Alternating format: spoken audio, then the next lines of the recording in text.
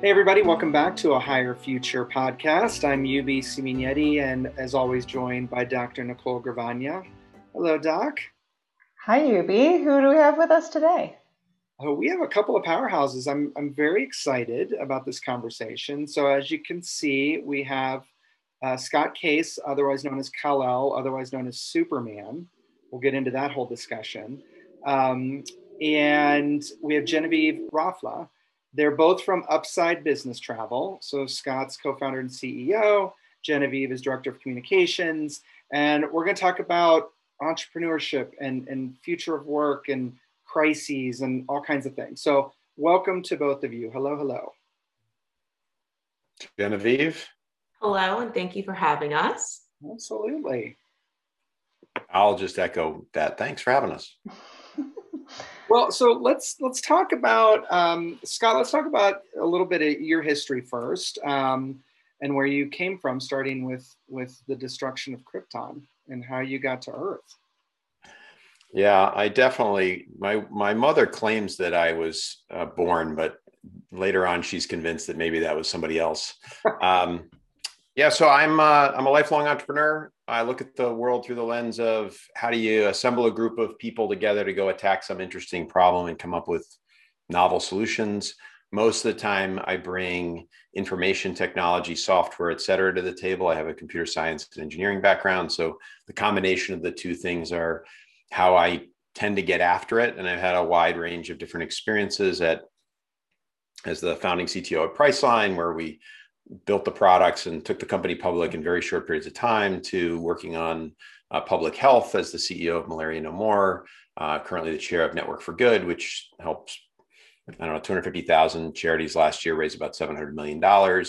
And now I'm the co-founder and the CEO of Upside Business Travel, which, speaking of crises, the last year has been fascinating as the leader of a business in the corporate travel space. And if anybody out there is planning to book a business trip, upside.com is the place you should go. Yes, talk about that a little bit, Genevieve, and give us your background too.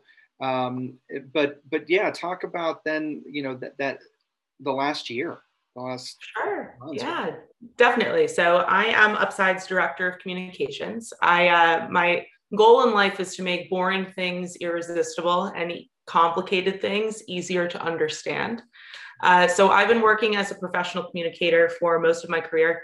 I started out at an agency called Edelman, where I was working on some big oil and energy projects. Wasn't really my thing. So I moved over into the small business sector, worked on some experience design at some marketing agencies, and then popped over to Upside Business Travel when, people were traveling for business.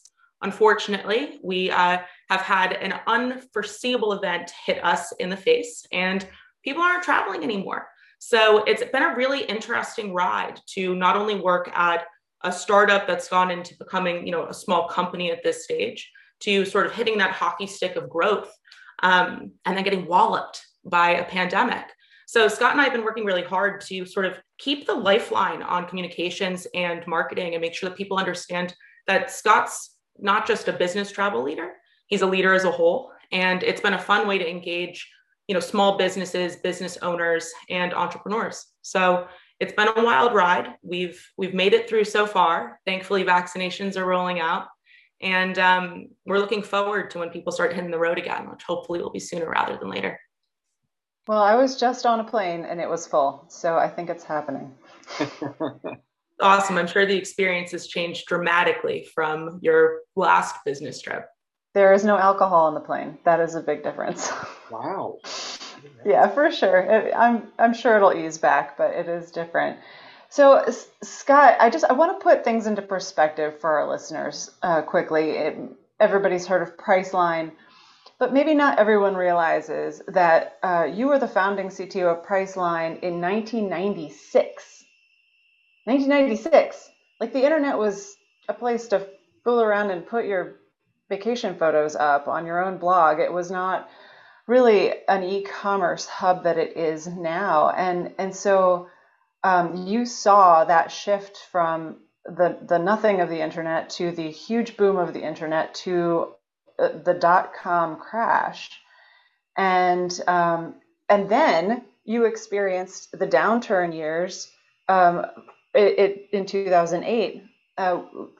Can you, and now you've seen the pandemic. So you've seen three giant crises. What have you learned from that? What do you see from that? Are there patterns? Yeah, that the universe is unpredictable, and the second law of thermodynamics is actively engaged. Look, I think the biggest thing for me is when you see these things a few times, you recognize that there is another side. You will get past this, whatever it is that's going on. And, you know, when you're in it, and we're still in it, I think there's a lot of people forget that we are still in an active pandemic. And, you know, my brief stint in global public health, you know, it's great that there's 2 billion people on earth that are going to get vaccines over the next 12 months. There's 4 billion people who probably aren't.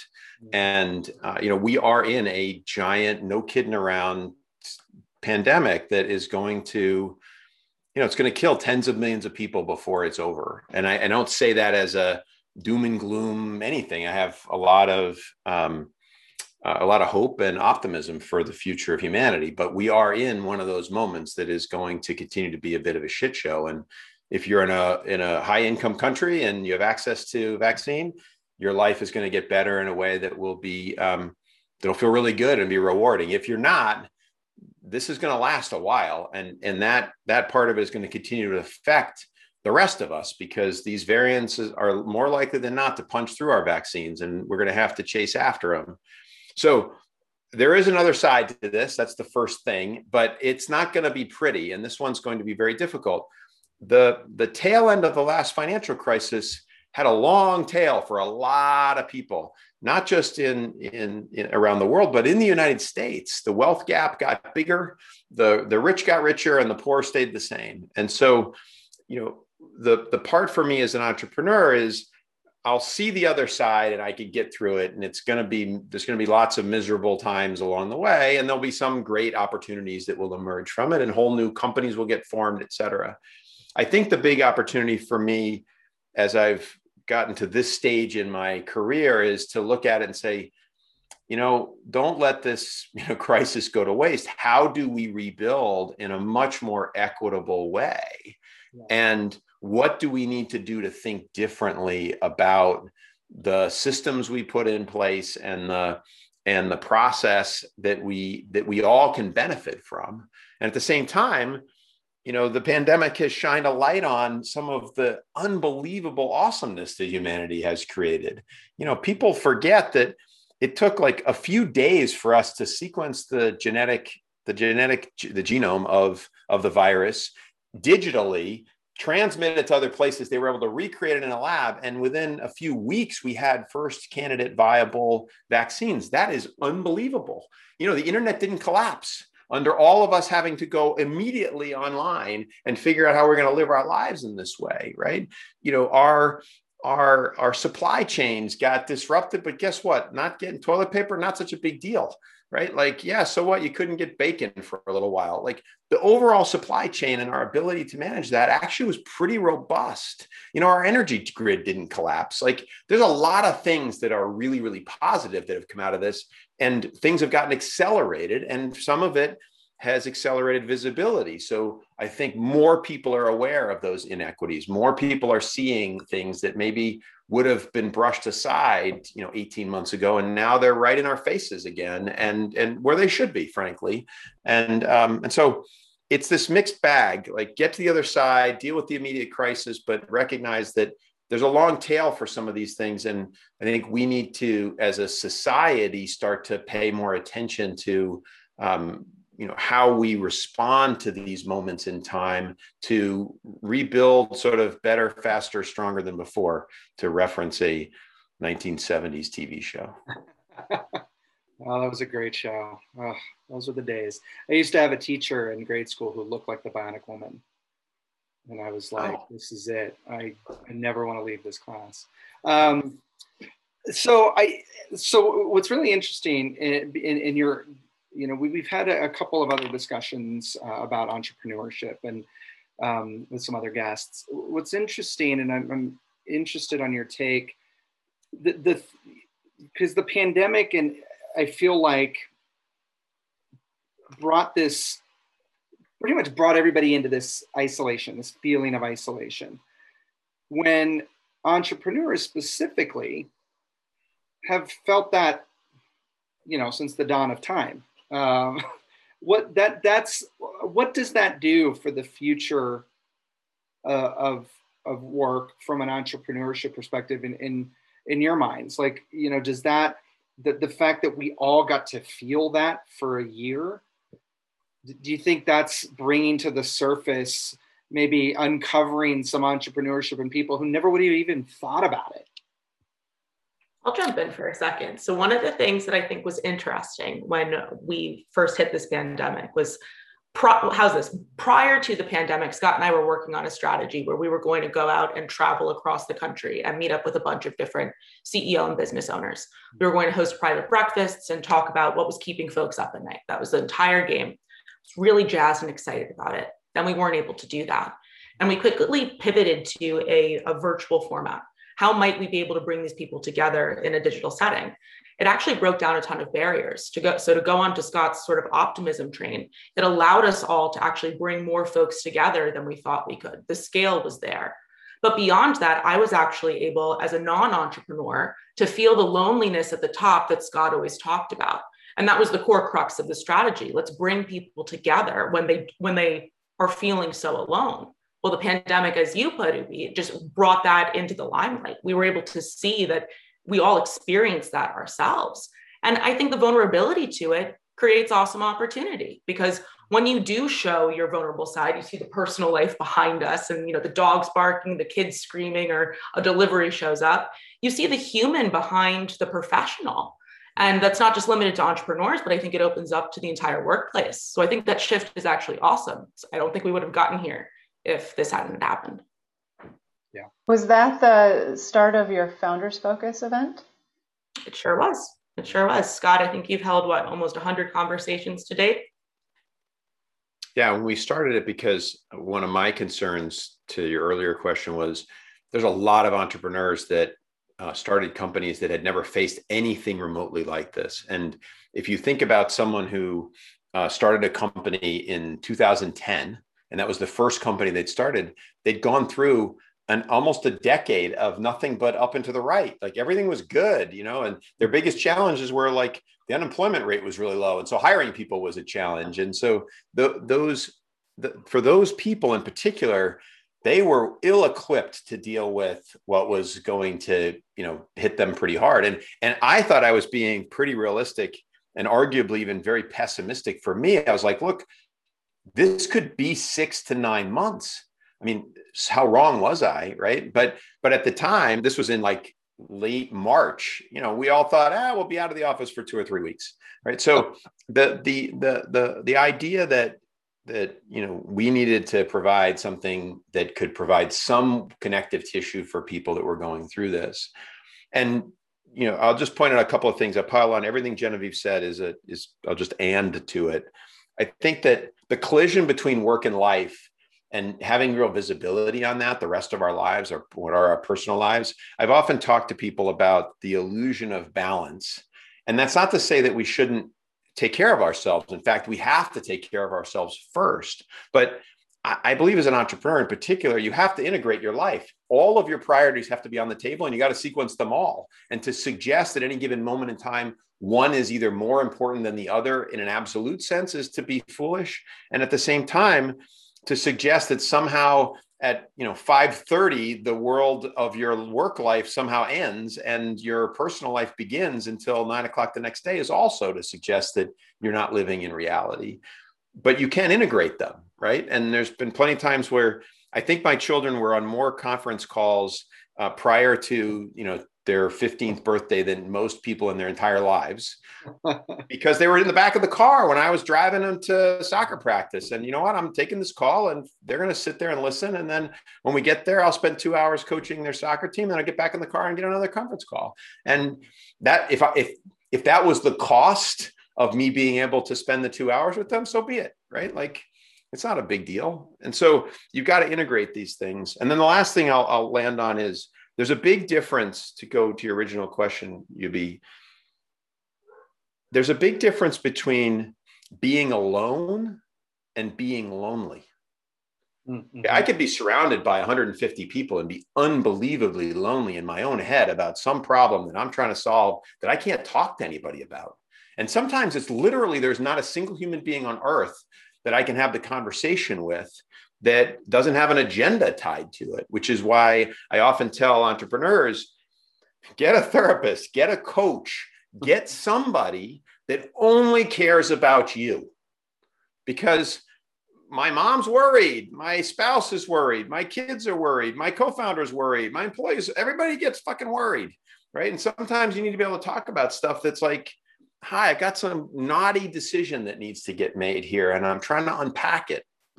That's a very different thing than being alone and not being able to easily interact with people, give someone a hug, grieve, take a walk, experience each other in a live 3D environment. And, we're wired as people anthropologically to be together. Okay. So we can decide that we think this is a good proximity, talking through a tiny little lens on a screen. It's not. And that's not me making a plug for business travel or any other types of travel. It's just that I think that we need to be together. And so I would separate out being alone, which is what we've been, isolated, and being lonely, which is they're two different things, and they happen to overlap sometimes, but they're definitely two different classes of problem.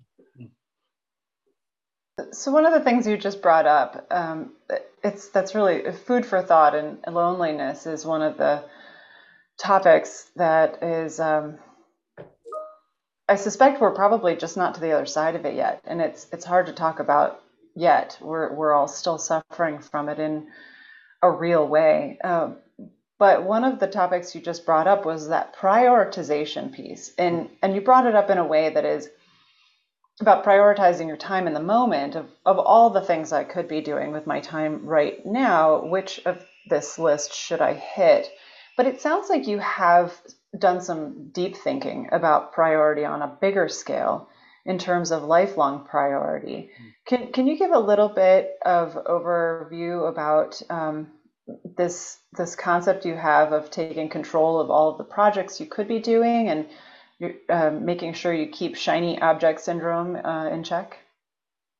Yeah, it's unbelievably hard, because when you're an entrepreneur, most of the great entrepreneurs are insatiably curious. And so we're constantly consuming lots of information about all kinds of different things. And they're all very exciting. And you want to say, wow, I've got ideas on how we could go, tackle that problem or understand the problem differently or think about it another way. And it just takes a lot of discipline to sort of take that curiosity and consume it, and then figure out how to channel that energy into something that is a focus area. So for me, having one main thing that I wake up thinking about and go to sleep thinking about as my priority from my professional life standpoint is really important.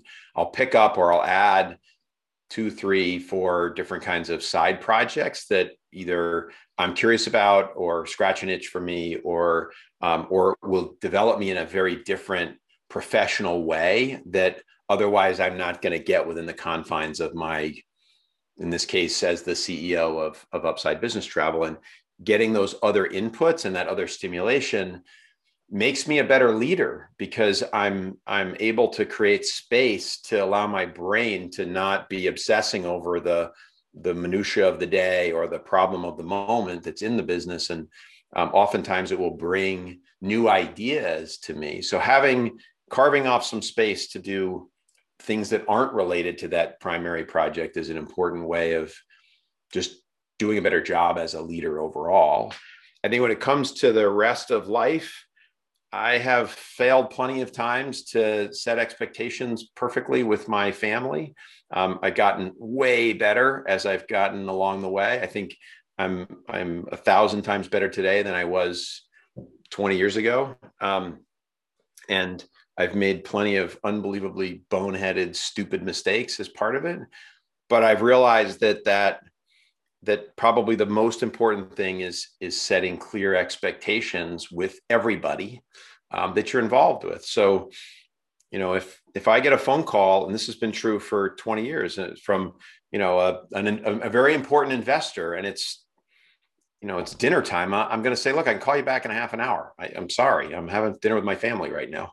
Right. On the other hand, if I'm free, I'll take the call. Like, it's not a big deal. Right. So it's sort of like, look, prioritize things. And I think health and family should trump everything else. And so if that's an issue, it's like, get that under control, because you can't, especially if it's a problem, you can't be functional with chaos going on in that part of your life. If you're like most people, I'm sure there are people who can deal with it. I haven't met very many of them. And from a leadership standpoint, from our team, I want our team to be in the best possible headspace to make the decisions they need to make. And so if somebody's wrestling with something in their personal life, go take care of that first and foremost.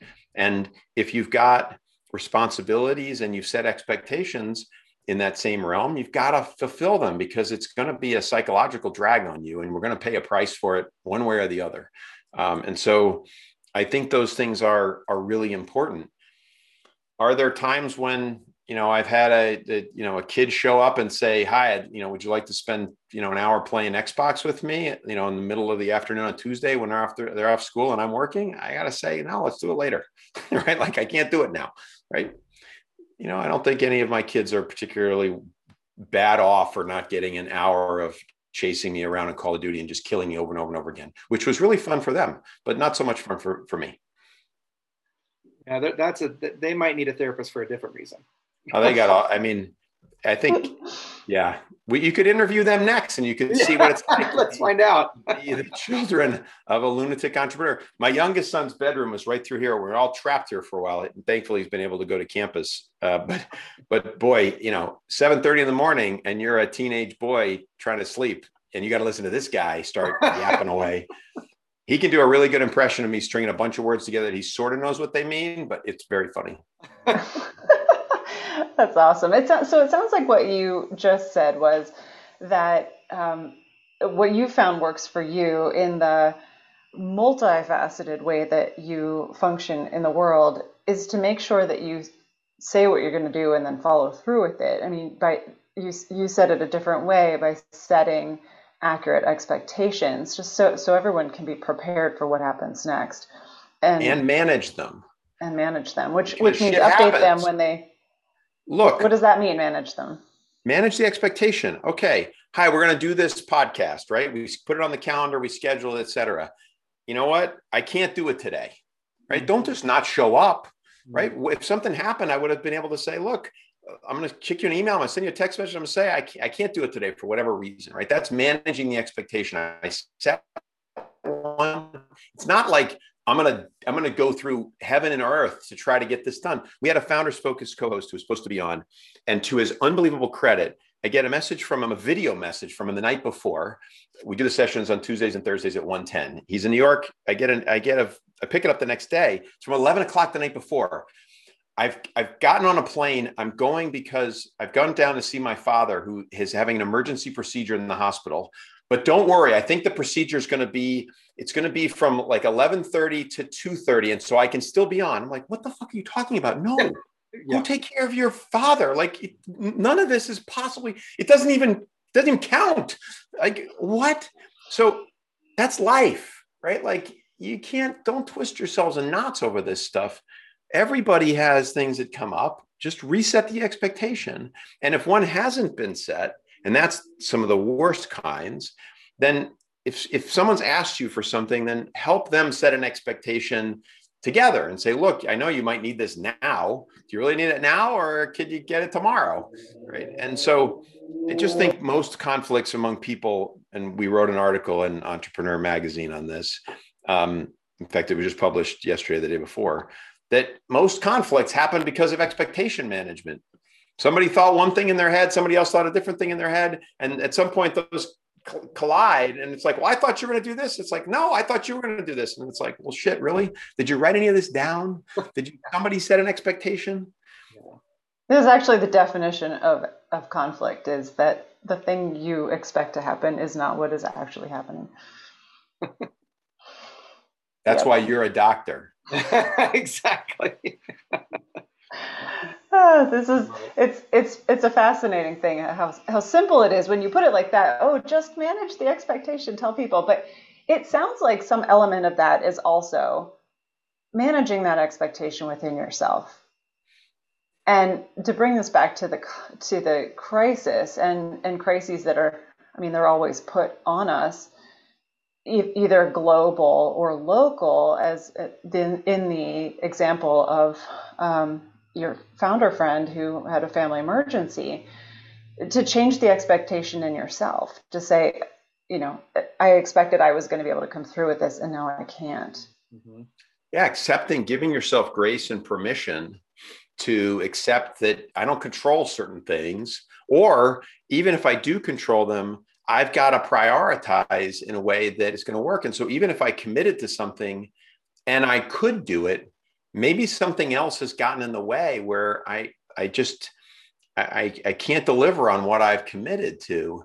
And you've got to give yourself permission to accept that you're going to have to change sometimes. And there's a pattern in business that I strive for myself, and it's one that I highly recommend to leaders. But it's true for any kind of interaction that you have and projects, et cetera. And the pattern is this: I had strategy A, right? Well-formed plan. New information came in. Substantive information has me saying, plan A ain't going to work anymore. Right? I've got to basically turn to plan B, and plan B is the new plan. What a lot of leaders do is they forget the A and the new information part. They just switch to B. We're now going after this mountain, but hang on a second. We were all planning on going after that mountain. Mm-hmm. Yeah. Just go after this one. It's like, no. We were going after A. Something new happened. Now we got to do B. And so it's incumbent upon us when we're managing those expectations, not only the ones in ourselves, but also when we're communicating about them, is to say, I know I was going to be here. I can't because of why. Most of the time you can share why. And so instead we're going to do this, right? And that's the pattern that leaders, really great leaders, do unbelievably seamlessly. It's almost like you don't notice it. And I wish I was that good. I'm not that good. But when I see it happen, I look at it and go, that was so good. Wow, you really did an amazing job. So I can recognize it, but I can also recognize that what a beautiful slam dunk is and not be able to execute it. So who knows whether that's good or not. I will say this: Scott is the leader that does bring an entire team together on an 8:45 a.m. Zoom every single morning. And while that might make some people's eyes roll, at the same time, it is a great way to manage those expectations, to set the strategy, explain the new information, what those inputs are, and then what are the outputs, and how do we all go as a unit to go after a certain front. So to his credit, he might not think he's doing a great job, but he absolutely is. What 8:45 Eastern?